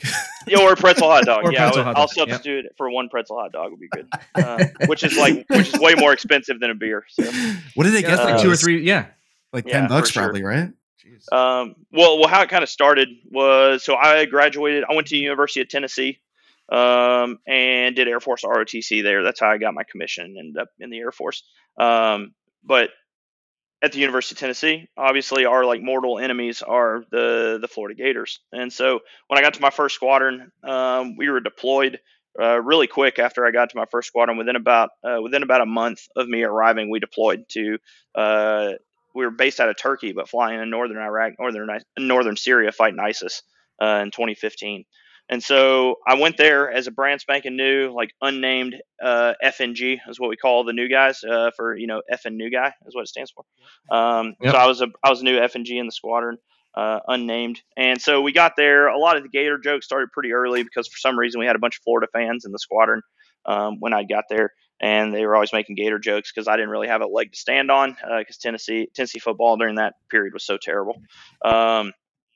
So a lot of Gator jokes then. And then have you seen the movie The Other Guys? Will Ferrell, Mark Wahlberg. Great movie. Oh yeah, exactly. Great movie. So very important to the story. Yeah, very important to the story. So if you remember, there's a particular scene where Will Ferrell shoots his gun in the office and does a desk pop. Yep, desk pop. Yep. So I did not shoot my gun in the office. We'll just set the record straight on that. But I was stepping to fly one day. And to kind of reaffirm the Gator thing. So, Will Ferrell, his pimp alter ego when he was in college was Gator. You remember they say we should Gator. Yeah. So when I was stepping to fly one day and I went in our intel shop and we had all sorts of survival gear and stuff that we would fly with in Syria. So I'm putting that stuff in my G suit pockets, which are down around your ankles. Kind of these goofy pockets down the ankles, but that's where you got most of your storage space in the G suit. And of course I have my survival vest on under my harness, and we carry a Beretta, 9mm in our survival vest. And I lean over to put that stuff in my ankle pockets. And when I do, my gun falls out of my vest in front of everybody, literally in front of everybody. Oh, and God. So yeah, like a loaded 9mm. And so I'm like, and I'm already the newest, dumbest lieutenant in the squadron. So, that's not really doing you any favors.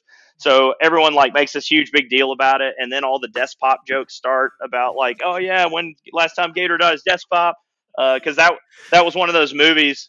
Yeah, that was one of those movies we watched 100 times while we were deployed. It was just on repeat all the time. So, so there's that one, and then there's some other pretty aggressive parallels with the movie that align with the story. I'll spare you some of those, but that's kind of the big overarching one.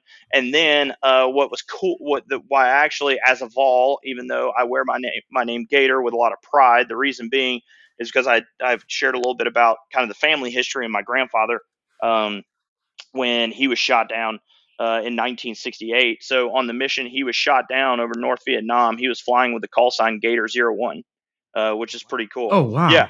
So that's what actually made it stick. And so that's why I actually wear my name with a lot of pride, because that was no joke. His last sortie in the F-105, he was flying the call sign Gator 01. And so, dude, that's yeah, that's awesome. That's amazing. So it started out with me just being an idiot, and it all kind of came full circle. And I actually wear my name with a lot of pride. It's pretty cool. These are the call signs that nobody else gets. And I think incredible story. I think you could legally. I'm pretty sure I'm okay saying legally you can now do an apartment pop. I think you're right. Yeah, I don't see why I couldn't. Yeah. No, I don't see a problem with it. Yeah, I don't see a problem with that at all. Jeez. So how many combat tours have you served?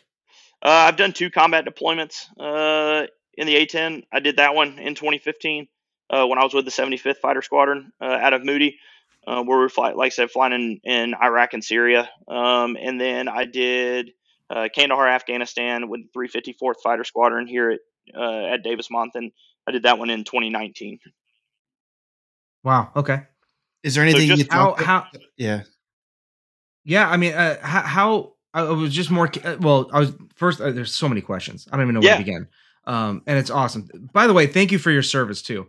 That's kind of things. We're only an hour and 20 minutes in before saying that, because it's an incredible task. I know how incredible it is and how stressful it is on family life, on your life, and especially going from combat to the real strenuous tasks, which is air show travel. Exactly. What was that shift like? I mean, did you want to do it? I mean, I did. Because you're going to go back, clearly. Yep. But you wanted this, and I did. And it was obviously a nice shift, and I'm sure you're probably itching to go back. But what is that dynamic like? How do you balance that dynamic of being a combat pilot and an airshow pilot? Yeah. I mean, I'd be lying if I said my tactical prowess and my tactical teeth are as sharp as ever, because that is just not the case. Having traveling around, I fly in air shows all the time. But no, Yeah, and that's natural. I still maintain like a combat mission ready status. I still try and fly with the op squadron quite a bit. I haven't in the past couple months, just as we gotten spun up and have now started the air show season. I haven't flown with them much at all. To go out there and actually do the job, if you will. But yeah, the transition was. I mean, I kind of shared a little bit about that, just like learning the language and understanding like what the heck even goes on at an air show. You know, I've only ever been as a spectator, nothing even close to being there as a performer. So that was just a huge, drastic transition. But honestly, it was I don't want to like dumb it down because it's not easy, but it was an easy transition because it was like, well, shoot, I'm very proficient in the airplane. I'm very comfortable in this airplane. It's not like I'm trying to learn some super new skill or anything. It's just doing weird stuff that I wouldn't normally do in the airplane, and now I'm doing it in a weird place. So it was more of just getting familiar with like, hey, what I can and can't do. But frankly, it was a pretty easy transition because it was just so fun. Like I'm just getting to go out there in a stripped down, clean A10 and fly the wings off of it all the time. Like this is awesome. The best. Yeah, it's a ton of fun. Just a ton of fun. But it was a asking if I wanted to do it. Yeah, I absolutely wanted to do it. Like I applied for the job. I interviewed for the job. I wanted it. One, because I was like, what a ridiculously like stupid cool opportunity to be able to travel around, to show off this airplane, to show off the airmen that maintain it, and to go out there as a recruiting tool. Because I was, as cheesy as it may sound, like, man, I was the kid at the air shows. Like, I wanted to go, I wanted to see the jets fly, and shoot, there's no doubt. I mean, I had great family influence of just American patriots and people that valued their service in the military and all this. So I had like a very positive support system that supported me, going into the military and all that. And so I already kind of had that seed sown a little bit, but there's no doubt that air shows played a part of that. Like to actually listen, growing up with my grandparents and my grandfather and listen to him tell his stories and listen to my grandmother talk about the military life and moving around all the cool places they'd seen and things they had done and places they had been and people they had met. And then him talking about all the flying stories that they had. And then, you hear all that. And as a little kid, it's like, that's the coolest thing ever. And then when they would take us to an air show and you actually see these things flying, you're like, oh my God, this is unbelievable. So I wanted to be that guy. I was like, man, that's so cool. Like, a 6-year-old gator is like flipping out inside right now. Like that is so cool. So, so for there just to be for there to be an opportunity where it's like, hey, you can kind of keep doing what you're doing, i.e. you're still in the Air Force, you're still flying the A-10, but now we're just going to let you travel around and fly in air shows and meet cool folks and try and inspire the next generation to come out, serve their country, and maybe fly jets. I was like, man, that sounds like a pretty sweet deal to me. So, so I absolutely wanted to do it. Honestly, it was there's part of it where it's like, it was kind of a welcome change of pace from the ops squadron. I mean, I was on my third ops assignment in the airplane already. And so, just the constant grind, this has been a huge refresher of like, man, this is really, really a really unique and awesome job that we get to do. So, so it was a big change, but it was a welcome change, and it was, and I've had an absolute blast with it. And I hope that is conveyed to people, when I meet them at air shows and when they see us fly and they see the team do what we do. I hope people get that impression that we love what we do. I love it. I think that absolutely shines through. It's a fun demo to watch. What is your favorite maneuver? And then what is the hardest maneuver for you to do in the A-10? Yeah, favorite one is the vertical 540, which is cool. It's the very first maneuver I do right out the gate. So I'll start out typically around 8,000 AGL, 7,000, 8,000 AGL, and I'll dive down, show right, show left. And the VNE of the airplane, the max airspeed of the A-10 is 450 knots or 0.75 Mach, whichever you hit first. And so I'll take it all the way to 450 knots, like as fast as it will absolutely go down the show line. and then straight up 90 degrees into the vertical, and then do a 540 roll, kind of into a pseudo Immelman, and then roll on the top, and then a split S with a roll on the down line as well. So that whole first kind of figure, if you will, but the vertical 540 is a ton of fun because, if you're just on this like 30,000 pound beast and 90 degrees nose up and spinning, it's pretty cool. The most difficult one, which I totally underappreciated when I was starting to learn the demo, was the slow roll. Because it's like this big airplane, and we have a big, fat, straight airfoil. Where there's nothing symmetrical about it. So it's very it creates a lot of lift in the jet. Even in our what we call our Dash 1, what would be the like pilot operating handbook to anybody else, it even says in there like there's not enough rudder authority to maintain inverted flight. Like you physically can't push down. The elevator just doesn't deflect far enough to maintain inverted flight because jet, the A-10's not made to do that. It's not made to go out and rip around an air show. It's made to have 16,000 pounds of bombs hanging under the wing and to stay airborne. So, when the airplane's stripped down as light as we actually fly it, it's producing a lot of lift. And so, going into the slow roll, you're just manipulating, every control axis at the same time, full deflection, like full boots of rudder either direction. And then the elevator is all the way up against the glare shield. When I'm inverted, just full stick deflection all the way forward. And in the configuration I fly, as light as I am, I actually do have enough elevator, like right on the ragged edge, to push over enough to where I can actually hold inverted flight and maybe just do like the tiniest bit of a pushover, but that's about it. So to fly like a good, clean, constant rate slow roll and stay right on the show line, stay on the same heading, was what that one was difficult to learn. Especially to keep it from looking like I'm dishing out either way, or if I'm climbing or descending or something, to try and fly like a nice level one is pretty dang difficult.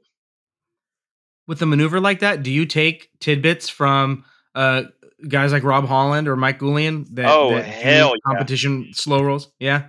Yeah, all the time. Matter of fact, I was sitting in the brief at Sun and Fun on, I guess it was Saturday, and happened to be sitting there next to Mike Goulian, which again, ridiculous. And so, and we call him Mikey G or the Don, by the way. No, yeah, I still go Mike Goulian. Everybody else calls him Mikey G. I'm like, I don't think I'm there yet. In person, I'm going to call him Mr. Goulian. Yeah, on the podcast. Yeah. No, but I mean, and Rob's been an unbelievable resource. Like I cannot stress how cool of a person he is, and Mike Goulian. I mean, they're the coolest people. Like they're like I said at the beginning of the podcast, they are way too cool of people just to like welcome us into their world on day one. I mean, I knew who both of them were prior to doing air show stuff. And then, when like my parents or anybody or any friends or anything travel to air shows, I always, point them out. And I'm like, yeah, that guy literally wrote the book on aerobatic flying. Like literally the book title is the author is him. And then I was like, and then the other guy is like, I don't know, you name it, the Michael Jordan, Wayne Gretzky, Tom Brady, Peyton Manning of aerobatic flying. Like that's him. Yeah. Like that you can't undersell it. And so, so to have those guys be so welcoming and so cool, and they're always open to, I mean, shoot, no joke. Like Rob has out of the blue, like and I've never felt so cool as an airplane nerd in my life to have like Rob Holland shoot me a text message and just be like, hey man, how's the season going? How's everything coming along? And you reach out. No doubt I've used both of them as a resource. I've, both of them as a resource to help me out with stuff. Cause I always say, I was like, dude, it was just another fighter pilot teaching this fighter pilot how to fly a demonstration. Like, I didn't go to any kind of formal training. So yeah, that to your point there. Yeah. We're sitting in the brief, like on Saturday, and I was asking Mike for some tips on the vertical 540 and how to fly that a little cleaner and a little snappier. And it's just cool to see, like, man, they could not fly a more different airplane as far as like size, performance, capabilities, and the types of aerobatics they do. Or in the A-10, I do very, it's basically churched up super decathlon type aerobatics in it. It's very, Cuban 8 and split S and, half reverse Cuban and all that kind of stuff. So, it's nothing close to what they do in their airplanes, but but you can just, yeah, those guys are a great resource, and they've helped me a number of times on the road with different stuff for sure. And what's crazy with them too is like their flying is beyond impressive, but a lot of people don't know that their intelligence on critiquing and teaching and how to make an airplane do certain things is better than their flying. I mean, Rob in particular, it's out of this world. Yeah, it's just out of control. I mean, I did a training camp with him, and like, and not like obvious stuff that anybody could pick apart. It was just like little stuff that nobody could see, and then and then he'll tell you how to fix it too, that nobody else really knows how to fix, and he'll just be like, do this, and I was just like, oh man, it's just like it's just on another chromosome, another level. You know? It's exactly, because especially, you know, Rob's just such a kind and he's just so mild mannered and kind of a man of few words, and but then you can tell, exactly to your point, you know, if you ask him a question and he answers it so articulately, you're like, oh dude, I just like, you can tell, like, I have just scratched the surface with this guy. Like, he is so brilliant when it comes to doing exactly this. Like, the stuff I'm asking him, you know, I recognize, like, I'm asking him like day one stuff, like very day one stuff for him. And you know what's he's on a total different level. Yeah. Yeah. And what's really great about Rob, I haven't trained with Mike, but with Rob, he knows how to teach, or like how to relay information. Like some people are just incredible at certain things, but they can't teach. And no doubt. But he has a way of like of giving you information in a manner that's specifically good for you. You know what I mean? Exactly. I've seen him critique and teach others while we were there, and like it's just different verbiage and different types of communication he gives to each individual, and it's like one of these things where it's like, yeah, his flying is on his next level, but like a lot of people, I don't know, whatever percentage, like 0.01% people know probably how great of a coach he is. I mean, it's crazy. Yeah. I'll also add, both of them are like thinking about you asking Mike Goulian for advice. Both Rob and Mike are probably they're so cool that they are probably as much as you're geeking out, they're geeking out. That's how cool they are. It's like, you know, well, I'll pretend that is really, true. really amazing I hope stuff. So. Yeah, I think honestly, I think it is. They both love aviation. They're super, super geeky when it comes to aviation, and like, and how cool is that to have an A-10 pilot? They have no ego too, which is equally impressive. You know? No, you're exactly right. I think that's one of the coolest things. Is just it's like, you know, just how I keep saying it, just how inviting of people they are, and they're the folks they travel with, and I mean, it's not even them, you know. And I brought up Mike Wiskus earlier. You know, he's another one, just super, super cool. Matt Yonkin, another cool guy, just unbelievably capable legendary. in an airplane that's not made to do aerobatics at all. And you see him out there doing what he does, or there's just a lot of just unbelievably cool resources. And that's what I try and stress, like with my own family and stuff, is like, dude, this is like me getting the chance to get coached by, like, insert legendary athlete in any other sport here. You know, it's like I'm literally getting quarterback coaching from Peyton Manning with, you know, just with like little tidbits here and there, you know, nothing formal, but just to be able, you know, I just feel like there's a lot of folks, or in a lot of, you know, a lot of different types of events or types of, you know, whatever your specialty or background might be, where a lot of folks wouldn't be near as approachable. Like you're as elite as they are, yet they're still super approachable and have no problem with me walking up and be like, hey, I've got another dumb question for you about blah. And they're just like, oh yeah, man, no problem. Absolutely. And they're just, can't say enough great things about a lot of any of those guys. It's super cool to watch fly, super cool to learn from.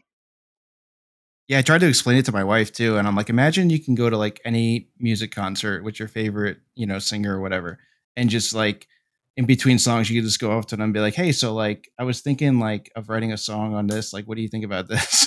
Yes, yeah, that's a great analogy. That's exactly what it is. It's ridiculous. It's so cool. It's like the coolest resource possible. And I always joke with Rob too. He's like, you know, again, I have no competition aerobatic background. I don't speak that language at all, and I recognize that. But I do like airplanes, and I know quite a bit about airplanes, and I know what airplanes are supposed to do. And I always tell him, I'm like, man, you're one of the few people that makes me just feel like an idiot trying to explain flying to somebody, because because he'll do something in his airplane and I'll like make a mental note of it. Cause I'm like, oh my God, like obviously no way I could ever do that in an A10, but I want to know like, how do you do that in an airplane? Like, I don't get it. And then he'll land and I'll like, all right, man, I've got one question. There was a thing where you were going like left to right and you're kind of climbing and you were also rolling and tumbling. And then you went down or something. I'm like, oh my God, I sound like an idiot. Like I'd sound like I have no idea what I'm talking about with an airplane. And he'll just shrug his shoulders and be like, yeah, I don't know what you're talking about either. I'm like, yeah, I know you don't, because I don't know how to describe it. Like, yeah. So it's just unbelievable. Unbelievable what those guys do in an airplane. Super, super cool. And it's pretty cool too, because now like you made friends and everything like that. You know, I heard you mentioned that you got a son. You know, now with like going after your tours and everything like that, or going to a local air show, when, you know, when you're not the demo pilot, like at least you get to like say hi and reconvene and maybe grab a beer or something like that with these guys. You know, no doubt. And, yeah, I certainly hope so. Yeah. Yeah. Oh my God, how old is your boy? He'll be 5 next month. What's that? He'll be 5 years old next month. Oh, cool. Awesome. Yeah. Very cool. So he's starting to like really understand airplanes and stuff like that. Yeah. I mean, he's gone to a couple shows that I'm flying in and stuff, but it's, you know, he's kind of desensitized to all things A-10 and like military aviation. Like he's way more interested. I always joke.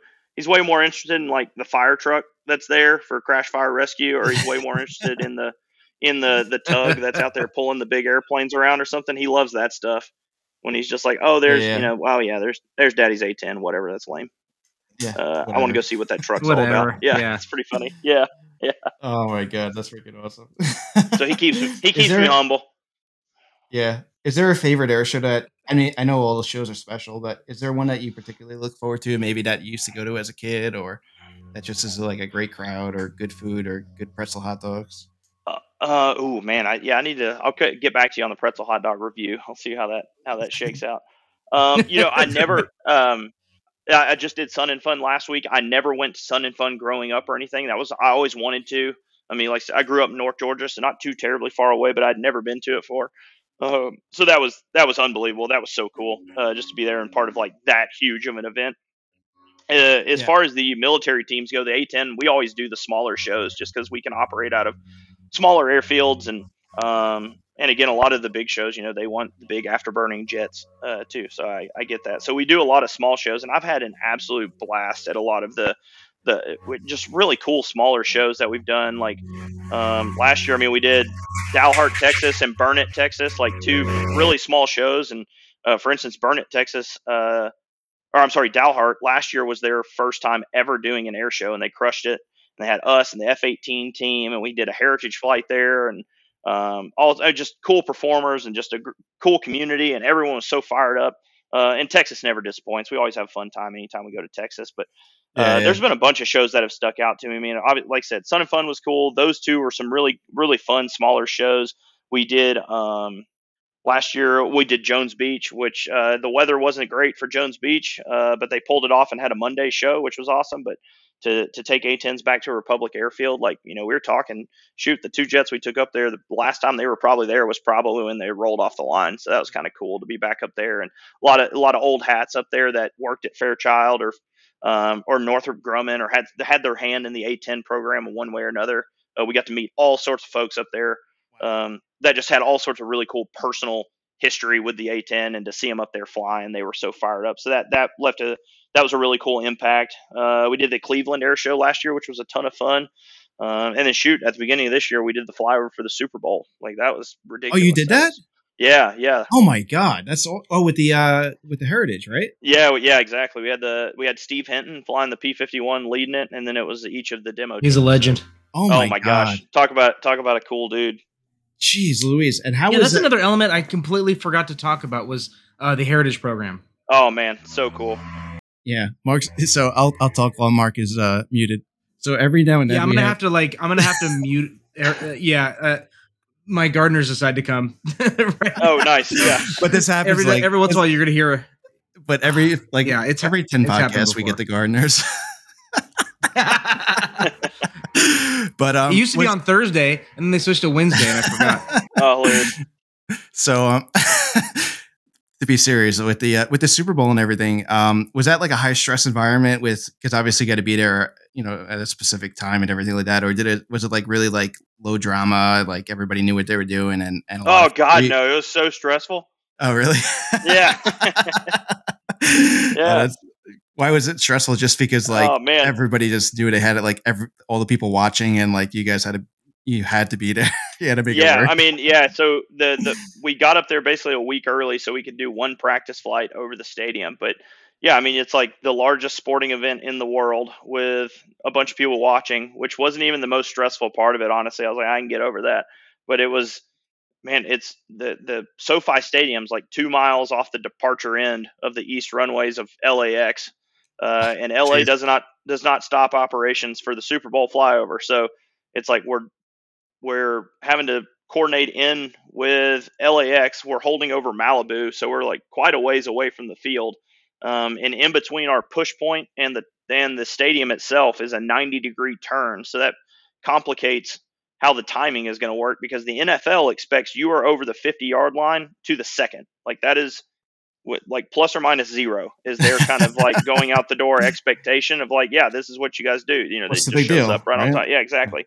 And it's like, well, so we're doing all that again through like the busiest airspace in the U.S. and then over the Super Bowl, and then we have 5 mismatched airplanes trying to do it. So it's one thing if you have a 5 ship of A-10s, all that maneuver together that fly the same airspeeds. And if we're behind on timeline, you just push the power up and it's like, sweet, we can make up a little bit. Or, you're in a 5 ship of Raptors and you're behind the time. You push up the power a little bit and you're going to make up a lot of time. Yeah. Like we don't have that option because this is nothing to do with the Mustang or anything. It's a cool airplane. It's an unbelievable airplane. But when we plan you plan the route out for 250 knots is what we're shooting for. And you ask Steve, like, hey, if we're behind, like how much can you push it up if you need to? And he's like, I can probably get 280 out of the airplane. And so you're like, dude, and it's like, okay, great. I mean, it's good to know, because it's like, that's literally nothing on the timeline. If we, if we're 5, we probably can't make up 5 seconds over a 8-mile run in, just only accelerating 30 knots. So now it's like, okay, well, we have to shack the timing from the get go.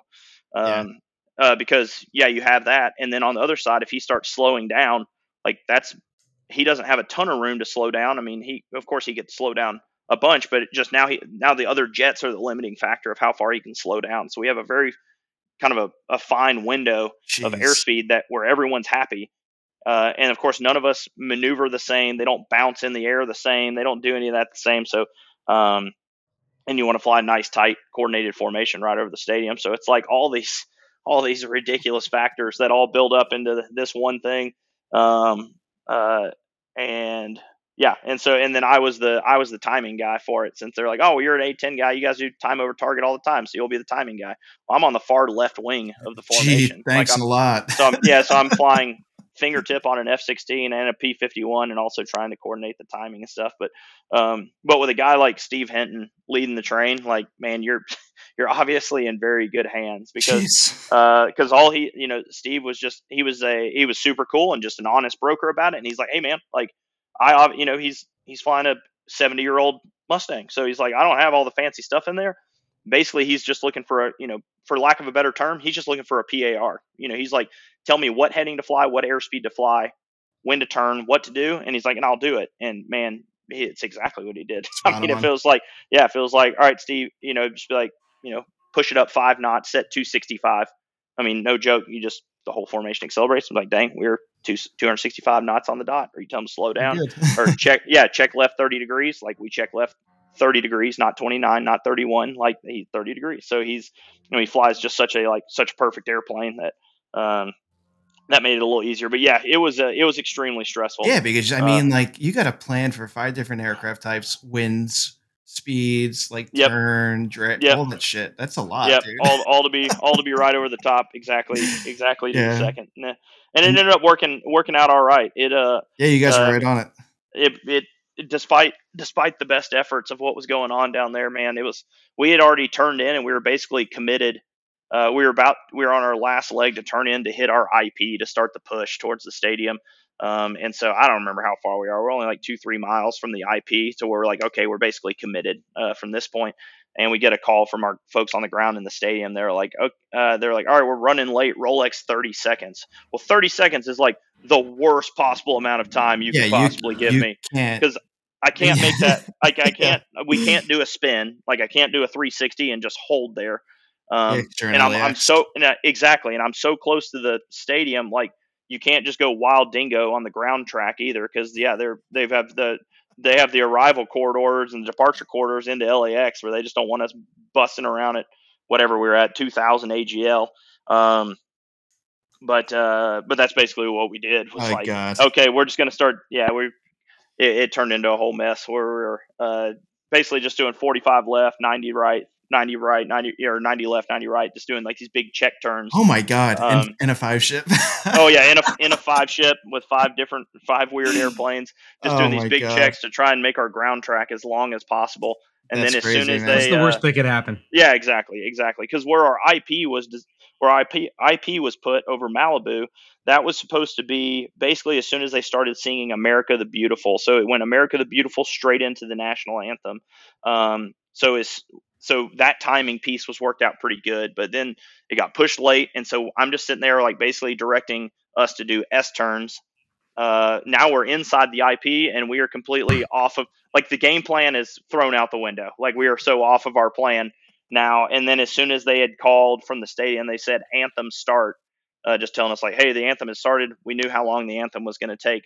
And so that was the point where all got right in the world, and we turned inbound, and it all worked out from there. But, we were on TV for about a second and a half, and at least that second and a half, we were good tight formation and flying over the stadium. So that's all that matters. Yeah. Oh my God. Did you get to go to the game? It looked great.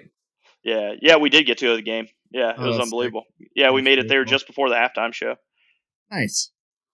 That's awesome. Show? I don't even remember. It was like Eminem and Dr. Dre and 50 Cent and all those guys. Snoop Dogg. It was cool. Jeff, if you're 35 and above, you should have remembered. Yeah, you'd have been thrilled. Who played?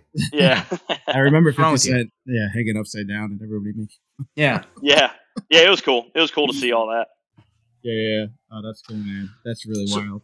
What was the weirdest thing you've done as a A10 demo pilot? I don't mean like, I mean in terms of like obviously flying the Heritage flights with the similar formations for the halftime show is pretty crazy, but have you done anything really weird, like where you're just like, this is totally out of pocket? I never expected to be doing this, and I can't believe I'm doing it.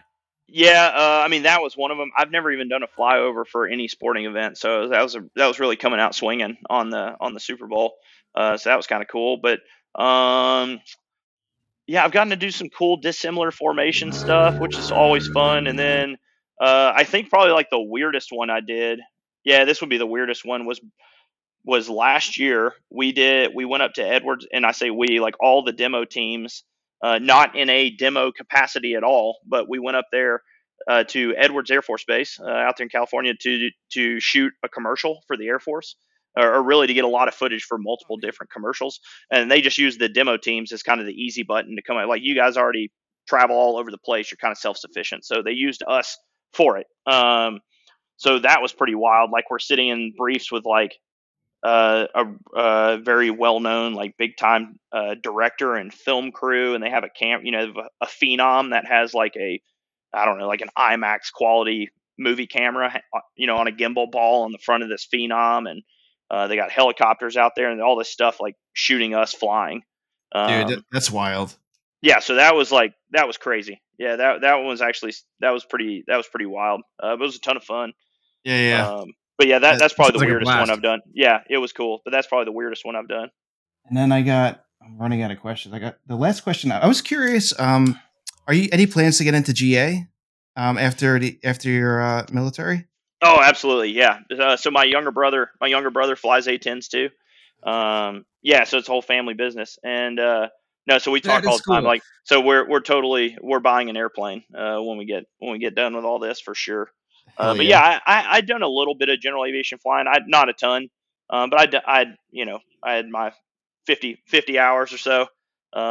before joining the Air Force. And that was really once I like knew I was really committed to this whole path. I was like, yeah, I'll go get some flying lessons at least, so I can, get familiar and speak the language a little bit. But I haven't done it in a long time. But no, I absolutely plan on getting That's a GA. awesome. Hell yeah. Love it. I think love it. I think I want a decathlon. I think that's what I've like super decathlon. I think that's what I've settled on. Oh Super D is a great airplane. That's what I think. Something I can get upside down in, something I can have some fun with. I can throw the kiddo in the back seat or something. We can go out and rip around and. Yeah, it's definitely it's very versatile. You can fly around. It's good, like 200 nautical mile radius type airplane. And see, that's what I'm thinking. I'm not at least now. I'm not looking for any like crazy cross country family hauler or anything like that. I just want something I can get out and still have some fun in and just enjoy it. Oh, and they're safe. You can fly some acro. You can actually go get a hamburger. They're great utility. They're a fun airplane. That's what I lean towards. But I'm open to suggestion. If you guys got anything, let me know. Super D is the way to go. Yeah, without a doubt. But you can always ask Rob Holland or Mike Goulian. Right? Yeah, maybe if he's got a spare like MXS or maybe another MX2 sitting around. Yeah, hey, I'll just be like, can I just borrow this thing for a while? Maybe I'll do that. I might suggest civilian A10. See, you should shoot for that. I'm not above that. I need I'm gonna have to set up a heck of a GoFundMe to help me keep that thing flying. Dude, that's one of the few GoFundMes I would get into. Oh, I appreciate. I was just gonna say, let us know. We'll post it up on the Fly Cool Shit website and all that stuff. Yeah, that's perfect. Yeah, cool. That's what we'll need then. That's freaking awesome. Yeah. Sweet. Yeah. Well, Gator, we've I knew exactly. I saw this coming. Said, hey, hour and a half. But you know what? Sometimes we take a look at things and it ends up being 2 hours, and we're like, oh crap. And here we are again. We're approaching the 2 hour mark. It's been super fun. I think we could probably, I speak for Jeff when I say we could probably keep you on for another 2 hours because it's just so much fun to talk to you. But before, won't take up any more of your time, but before we let you go, give us the plug for one of, if not maybe the best, depending on who you talk to, military branches in the history of military branches, the U.S. Air Force. Let us know where people can learn more about you, learn more about the Air Force, learn more about the A10 demo team. Yeah, absolutely. So yeah, for the team, reach out to us. We're on all the social media things at A10 demo team on Instagram, Facebook, Twitter. And then mine is just Gator A10 on Instagram. If you guys shoot me messages and stuff like that, I try to be an open book and reach out to folks. But yeah, man, the Air Force has been great to me. I mean, look what I'm getting to do right now. I've had some unbelievable experiences, awesome opportunities in the airplane. And if you talk to anybody on the team, our guys that work on these airplanes, a lot of them will share the same thing. They've learned an unbelievable skill set, and they've gotten some great opportunity doing what they do. That has carried over great, and for some of them that have since gotten out of the service into the civilian world. So if you want to know anything else about it, reach out. Local recruiters are always a great resource. Airforce.com is a great resource. And then if you find us at any air show, you see our camouflage tent that looks just like our airplane. Anytime you come up to the tent, anyone on the team can help you out. We're always happy to do it. But we hope to see some folks out on the road. And we can't wait to keep going with this awesome air show season. Hell yeah, man. I love it. Gator, thank you so much for coming on the podcast. Thanks, Gator. This has been so much fun. Yeah, thanks, Mark. Thanks, Jeff. This has been a blast. This has been a ton of fun. I hope we get to meet in person on the road somewhere, and then we get to have that beer. This has been super, super cool. We owe you a keg of beer at this point. Hardly. No. Absolutely. Yeah, first keg's on us. All right, deal. All right, thank you, sir. Awesome. Thanks, guys. I appreciate it. Thank you, sir. Tack. Thank you for listening to another episode of Fly Cool Shit. Be sure to check out our website at www.flycoolshit.com. Subscribe, rate, and review the show on iTunes and Spotify. Any questions, comments, or feedback, shoot us an email at flycoolshit@gmail.com.